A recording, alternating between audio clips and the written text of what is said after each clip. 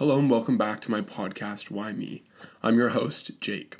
In this episode, I sat down with my grandmother to talk about the hardships that she has faced in life and how she dealt with them. Despite not having a mental illness, my grandmother has a lot to teach us in terms of cultivating resiliency in life, as well as learning how to live in the moment. Enjoy.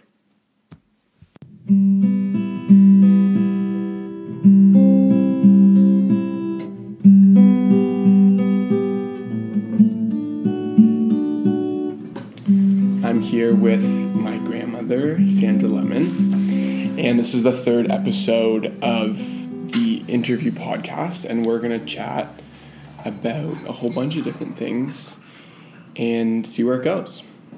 So the first question that I have for you, I call her Granberry, so Granberry, is when you were younger, which wasn't that long ago, what did you ever have a conversation about mental health, or, life is going to be hard sometimes, you're going to suffer, anything along those lines, would you say? No. Right. No. And to be fair, Jake, I really lived in many ways, I guess, a very sheltered life in that I was very privileged, and I don't say that in terms of necessarily monetary terms. I would say my family were sort of middle class, people. Yeah. I would say the one thing that they never sort of talked about or worried out loud about that my sister and I were aware was financial stress or whatever. And so... And why do you think that was?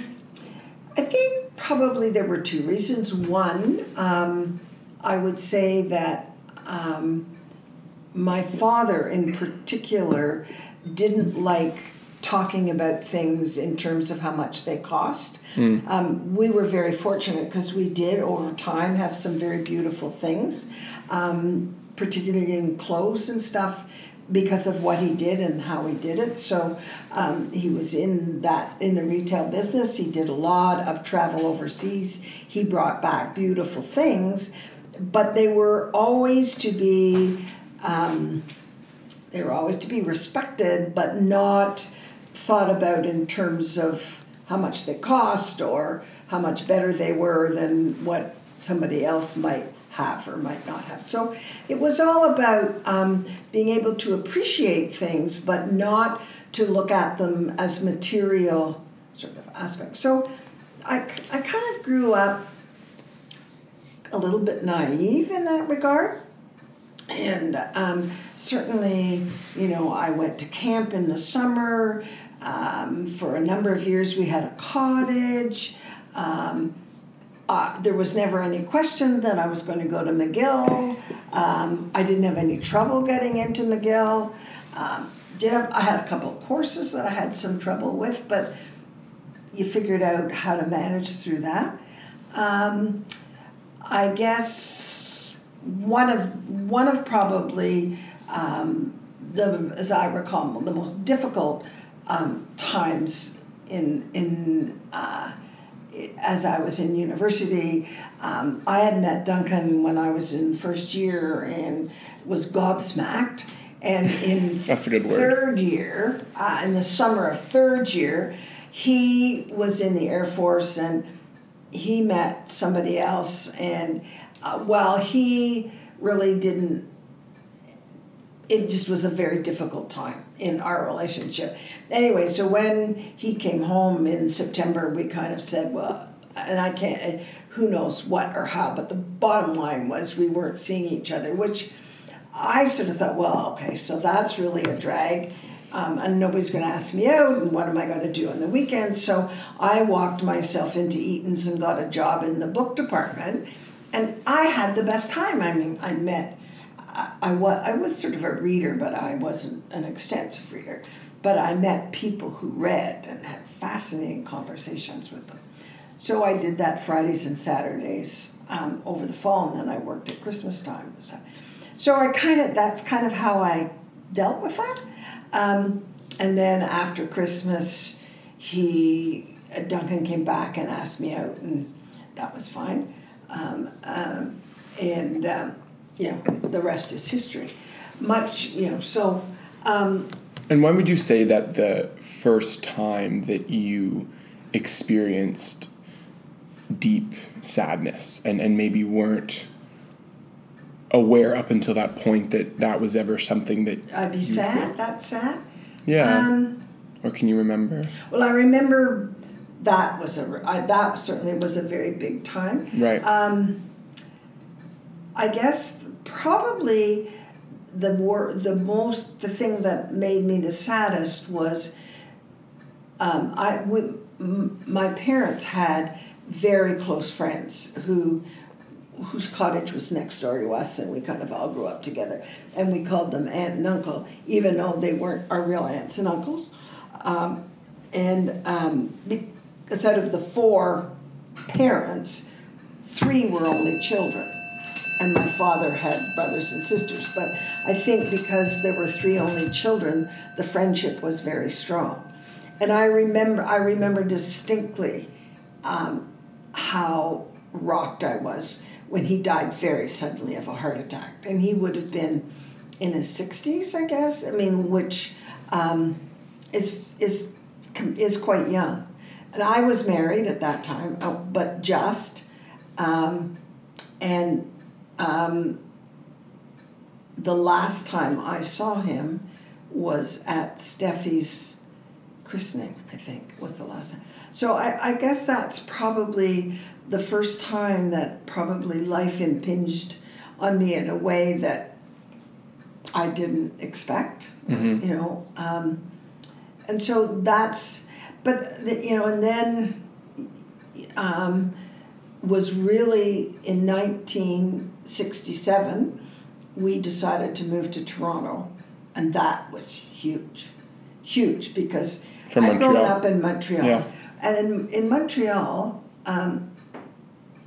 it's a very small English community. So while Montreal is a big city, the community I grew up in wasn't that big.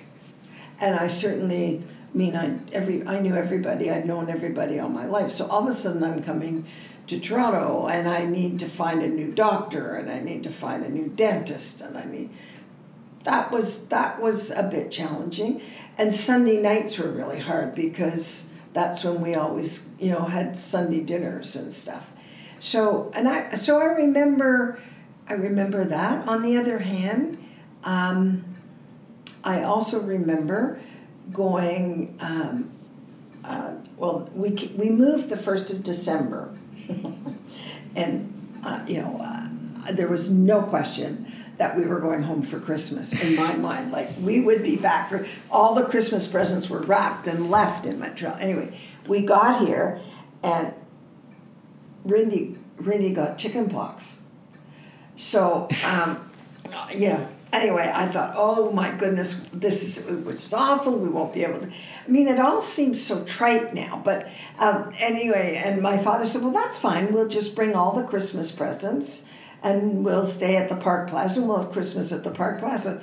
Well, that didn't really turn me on. Anyway, long story short, we did get back to Montreal for Christmas. The kids got better and soon enough to go and do that. But those were sort of the kinds of things I can remember which would rock me. But, if you think about it,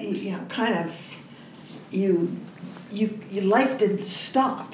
Right, you still had to look after the kids, you still had to make the dinner, and we met some really, really nice people. We had some really good times here. And it almost got so that I'd go back to Montreal and think, I'm really lucky, because I've grown by going somewhere else, somewhere different. So, and then I guess all of a sudden we were moving to Kitchener. So I did this once, do I really have to do it again? But it's interesting, Jake. Probably at those times they were hard, but there's something, and I've talked to a number of my friends who are the same age as I am, and there's this sense of, well, it was there to do, so you did it. I mean, you didn't really have a choice. But also, as I sort of, went through the parts of my life where, Duncan became ill and died. And while that was a very sad time, there were some very special times in that 6 months. Because and I mean, in that 6 months, we laughed about the fact that, he would travel and he would go and coach baseball teams, and he was not someone who was at home all the time. And we did laugh about the fact that those 6 months, there's really just, the two of us. And that was huge. But, there were so many people who cared about him, who cared about me, who cared about Rindy and Steph. And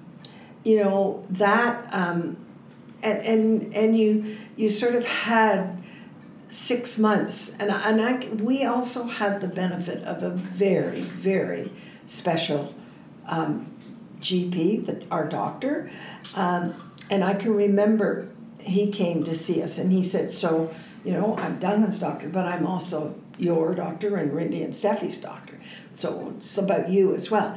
And I can remember saying to him, I can't imagine, knowing this 6 months, knowing Duncan's going to die. And he said to me, Sandra, and I said, to me, it would be so much better if you just were gone. And he said, you know what? Someday you're going to say to me, I was so lucky, because it's so much better, but it's so much, there's so much more exchange, more memories made and stuff, than if, and then how many years later, Grandmommy and Granddaddy were killed in a car accident. I mean, that was, but it's shock, it's, you almost get numb. You just don't. And so that's what I wanted to, kind of talk about too, because I admire you as one of the most optimistic, joyful, kind, loving people in my life. And despite that, looking at what you've been through, it's been a real challenge for you. And so you've cultivated this ability to. Well, I think that's possible. But having said that, I have had the privilege of some really good support from a psychologist, and we've talked about that. And I said, so how come? What is it? And I mean, I guess there's been times in my life when I've almost felt guilty that I, didn't, and I can remember. Didn't feel really sad. Well, no, it wasn't that I never, and I can feel really sad. Mm-hmm. I can feel really sad. And it's like for me, it's like I got a stone on my chest. And so I get physical sort of sadnesses about things. So it's not that I don't get sad, and it's not that I don't, that things don't affect me deeply. There are certain people who have, when that things happen to them that make me incredibly sad. But and if anybody I love is in trouble, then I do get really sad. Having said that, I also realize that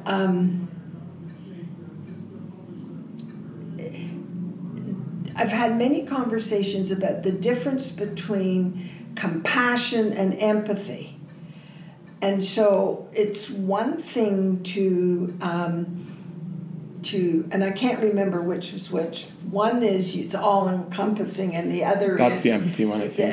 Whereas the compassion is that you are compassionate, and you do what you can, but you also have you can't put yourselves, you can't take on the situation.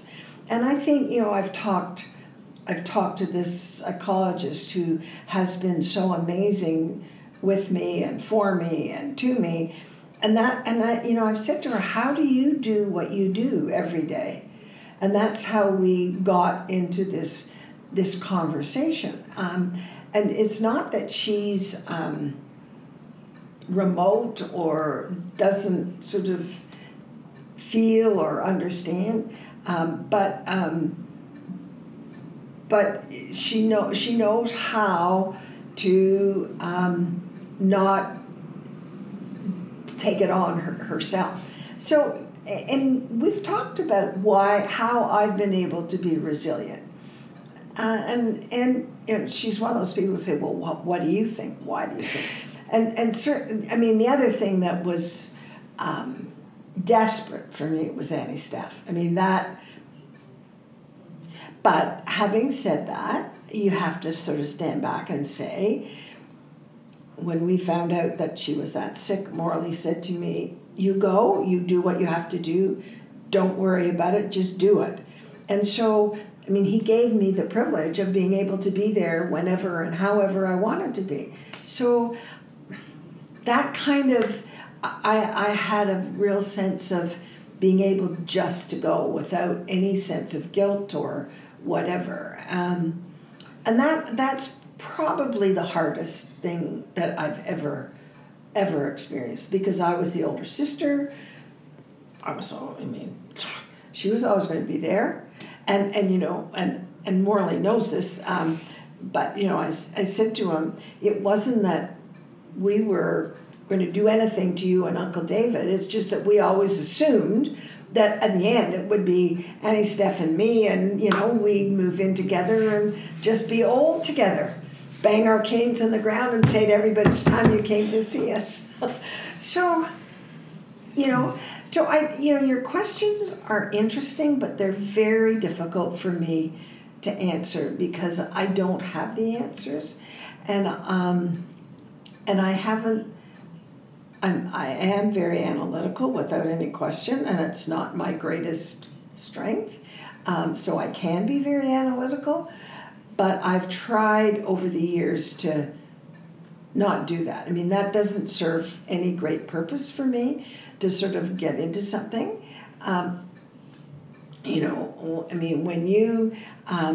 When you were struggling last fall,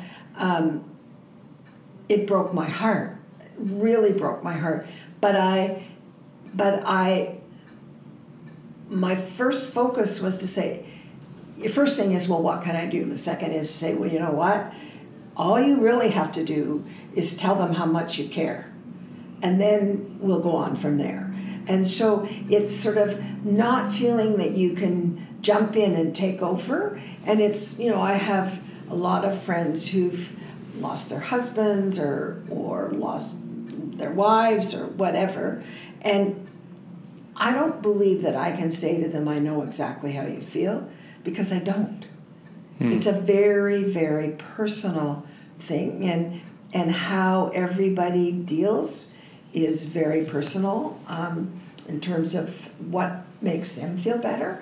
Some people, and I don't even go there because that almost sounds judgmental, and so, and it's the same thing in the same sort of way as, we've gone to quite a few funerals, and you sort of think, you take them for the people as an experience for the people for whom it's really important. And that's, so you don't sort of stand in judgment. I don't know if that makes sense. No, I don't know if this is does. the kind of conversation you want to have or not. You're perfect. And so, and in terms of my question, you always seem to be optimistic. And so I understand that you experience sadness, but that was never visible to me. And so, when you're experiencing it, is there this tendency not to show it to the world, or you just have never given the opportunity, or you don't? I'm just curious. That's a really interesting question. No, I think I'm surprised you say you've never seen me sad, because I would have thought you saw me really sad when Annie Steph was so sick, and certainly after she died. And Right. certainly there's lots of times when I say very openly I truly miss her. Right. So, I remember after Duncan died, and I was talking, again, at the time we had the most amazing minister. He was just an incredible person, and he actually was in Toronto, and but he came to Kitchener to see Duncan. Wow. Twice, 3 times, and he also took his memorial service, which was very special. And I can remember saying to him, I didn't know how I'd react. I sort of saw, and I said, and he was one of the ones, I said, I remember walking out of the church with Randy and Steffi, and I was very composed, I guess. I know I was. And I said, I just wondered if that was awful. I mean, was that appropriate? And he said to me, so what did you think would have been appropriate? That you were, what's the word? That you were sort of, rigid, upset, weeping, wailing, and someone had to carry him to church. He said, what are you trying to say you should have been? He said, you were who you were. Right. And he said you were in a situation where, I had everybody who I loved all around me. They were all there because they really cared. And I guess that was more how I was feeling at the time. It doesn't mean that I didn't have times of really great sadness, or that I haven't had cries, or that I don't well up with tears, or you've seen me in church when I get, emotional about things.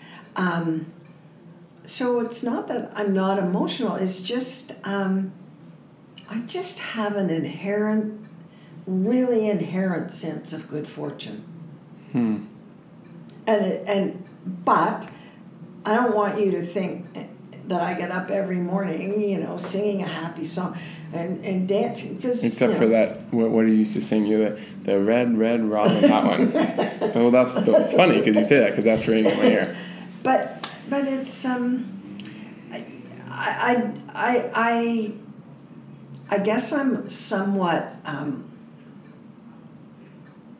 anxious that you have this perception that nothing bothers me, or that I'm always, because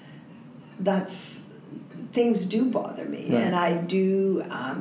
And I do have days when I sort of think everything's not too terrific. I think I know that it's bothered you. It's just that it's never. I wasn't at Granny Steph's funeral too, and so I've never seen you really upset, and so I was just curious whether that was you not wanting to share, because a lot of what I'm trying to talk about in this podcast is vulnerability, because we as a society, have a fear of being vulnerable. Yeah. And some people have told me, are you comfortable being this vulnerable out and sharing it with people? And I said, well, yeah, because everyone is going to be vulnerable at some point in their lives. So I'm just curious is whether you find that you are afraid, you mean, or I don't, or you're afraid to be vulnerable. Maybe that's, I don't know. Well, that's a really good question. I also, that's a really good question, because there's a group at the church who do meditation, mm-hmm. and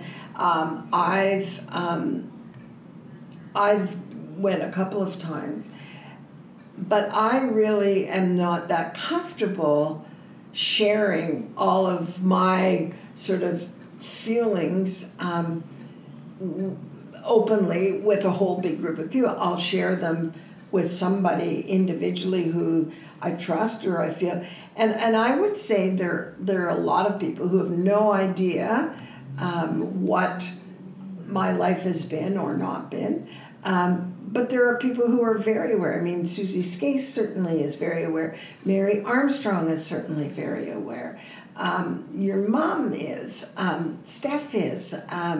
Annie, Steph, well, I mean, there was nothing Annie and Steph and I didn't share with each other. So it's not that I don't sort of, feel vulnerable, but it's, and I don't know how to really express it, whether it's when it's appropriate but it's not really appropriate. It's just comfortable. Well, it's just it's like there, and I mean, it's interesting. Like over the 20 whatever years Morley and I've been married.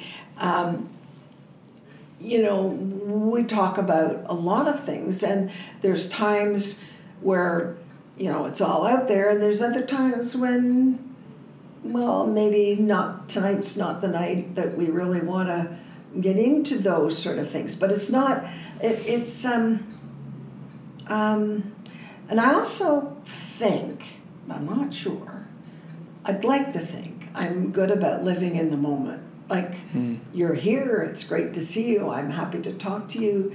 I wanted to talk about that too. I mean, because how, finding out that Duncan was going to die in 6 months meant that you had 6 months to cherish him, live in the moment, appreciate that.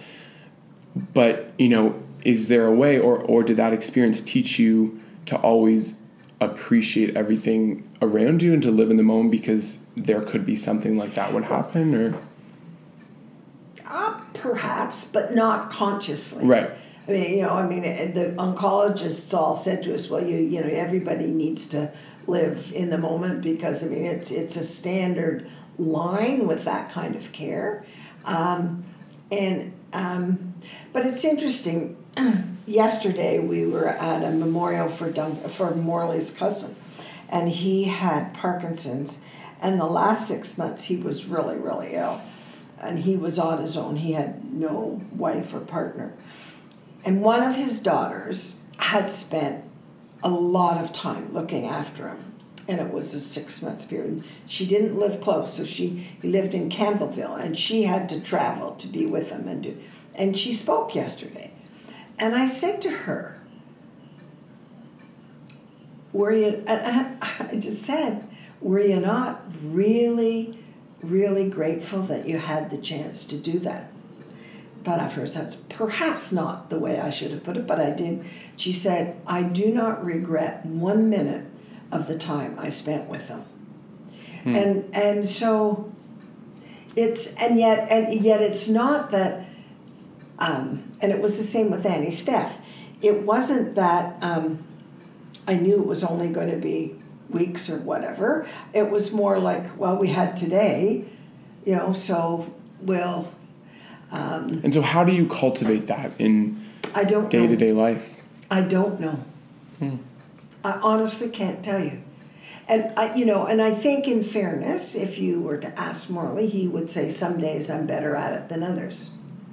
But I usually, and one of the things that's quite frustrating for me is that I can get the energy to do something like that, but then when I have to sit down to look at my desk, which is a mess, and I need to go through it, throw out the papers and organize it, I don't have the energy.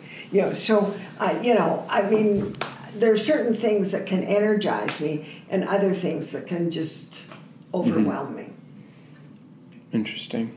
So the last thing that that you brought up that I wanted to chat about is you said that, when you were speaking with someone who maybe lost a husband or a wife, you shied away from saying, I understand how you feel, or offering advice, because that can come off as really judgmental.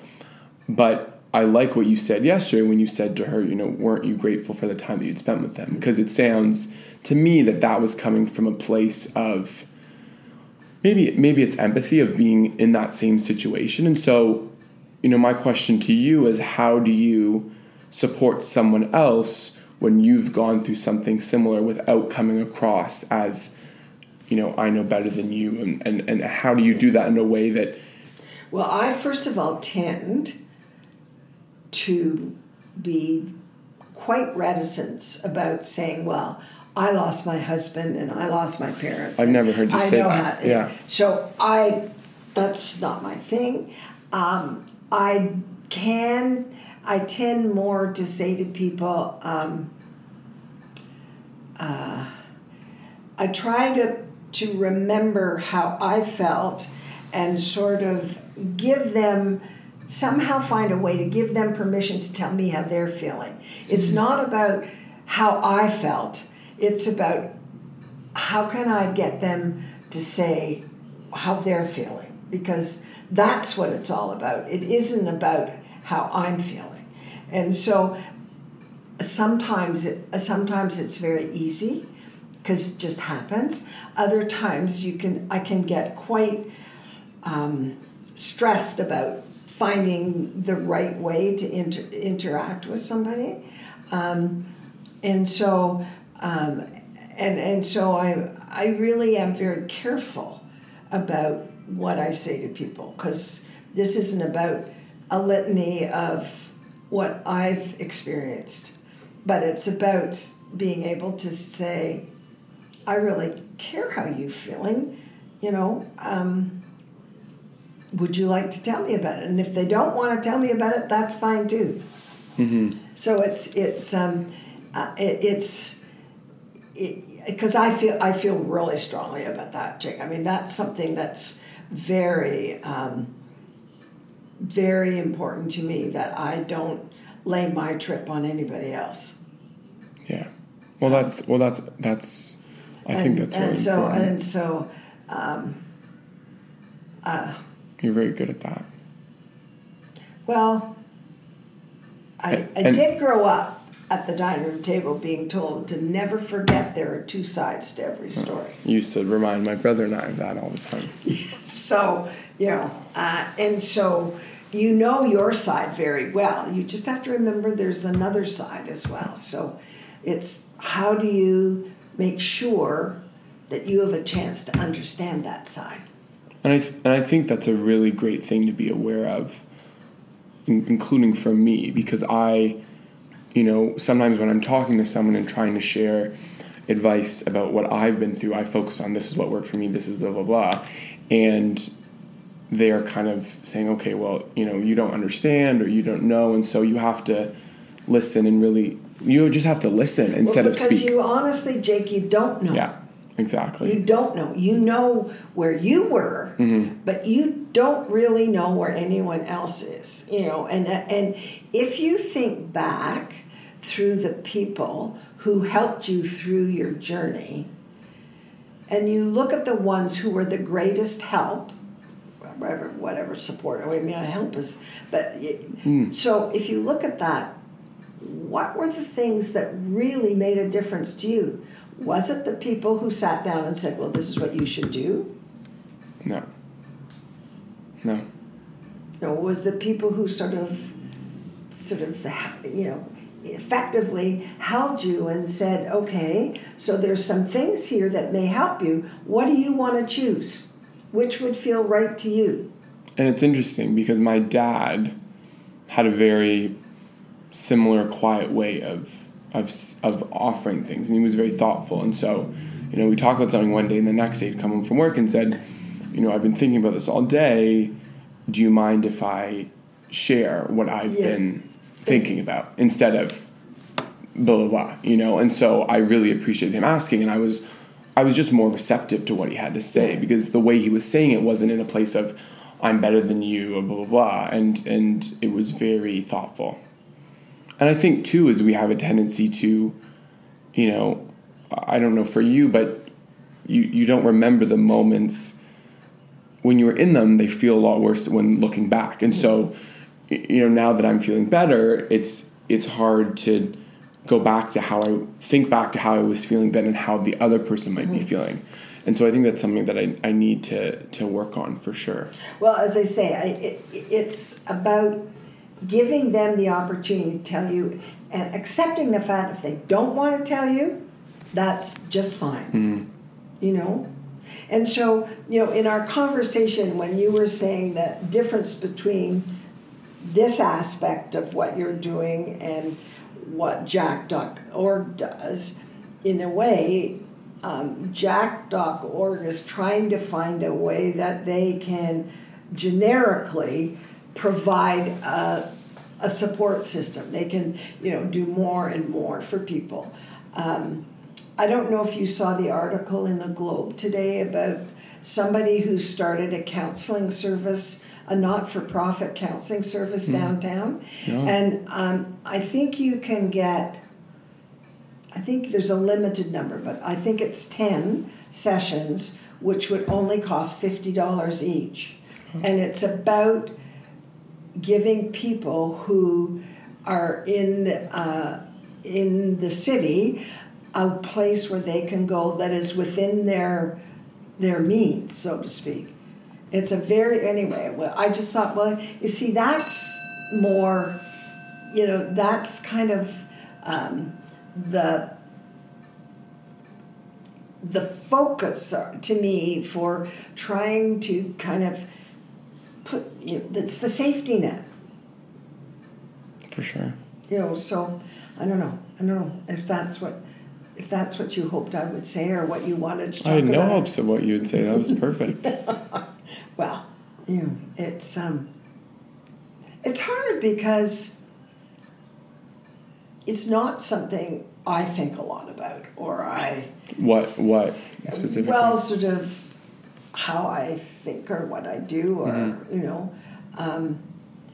You just do it. I just do it. Having said that, I do have things that ground me. That it's like going to church grounds me. Going to see my psychologist grounds me, because even now I go and I walk in and I think, well, I don't have one clue. What am I here for? I'm fine. And yet, as we talk, it's amazing. Sometimes we talk about what's going on in the world, whatever.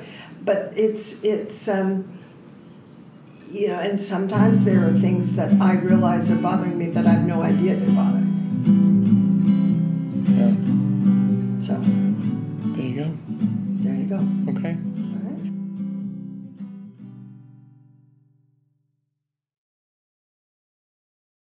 All right. This podcast is produced in collaboration with CFRC.ca in Kingston, Ontario. CFRC is located on traditional Anishinaabe and Haudenosaunee territory. Infrastructure support for the CFRC podcast project is provided by the Queen's University Faculty of Engineering and Applied Science. For more information or to get involved in podcasting, visit podcasts.cfrc.ca.